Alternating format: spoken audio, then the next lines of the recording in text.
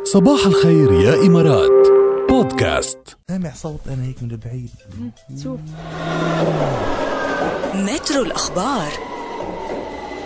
يلا المترو بيخدنا اليوم بأول محطة إلى فرنسا، إلى شوارع باريس، حيث قررت فرنسا سماح للمواطنين بأنه يربوا حيوانات منزلية يعني ياخدوها من مراكز رعاية الحيوانات رغم إجراءات العزل الصارمة لمحاربة كورونا. بالتفاصيل أعلنت وزارة الداخلية بفرنسا موافقة بعد نداء من جمعيات الرفق بالحيوان بهذا الخصوص، وقالت أنه رغم الحظر اللي موجود هلا ورغم الحجر المنزلي وهيك رح يرجعوا يسمحوا بأنه استثنائيا الناس يعني تقدر تتواصل وتروح على جمعيات أو يعني على الأماكن المخصصة للحيوانات لحتى تربي حيوانات عندها. حلو كتير. ايه. المحطة التالية.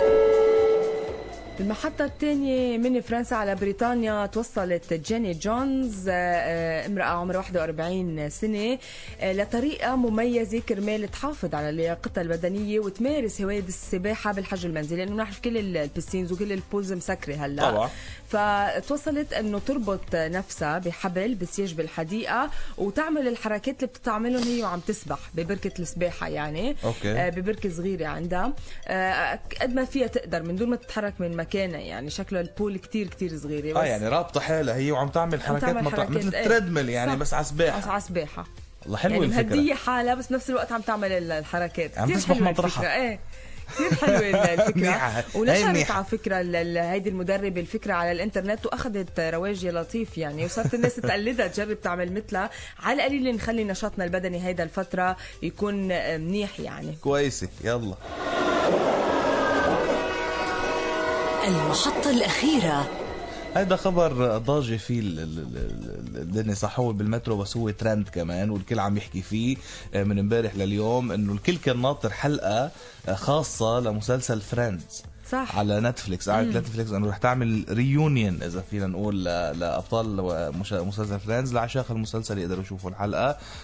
تم تأجيلها هلا. هيدي كمان تأجلت لي، كنا ناطرينها تأجلت. تعرف يعني فريندز تاريخ يعني. ايه، والناس كلها بتحب فريندز وله أهمية كتير كبيرة. حتى مرة على برج خليفة كانوا حاطين فريندز، يمكن وقتها نزل رجع فيرجن جديدة او شيء، او بيكون ذكرى شيء. ذكرى شيء صح.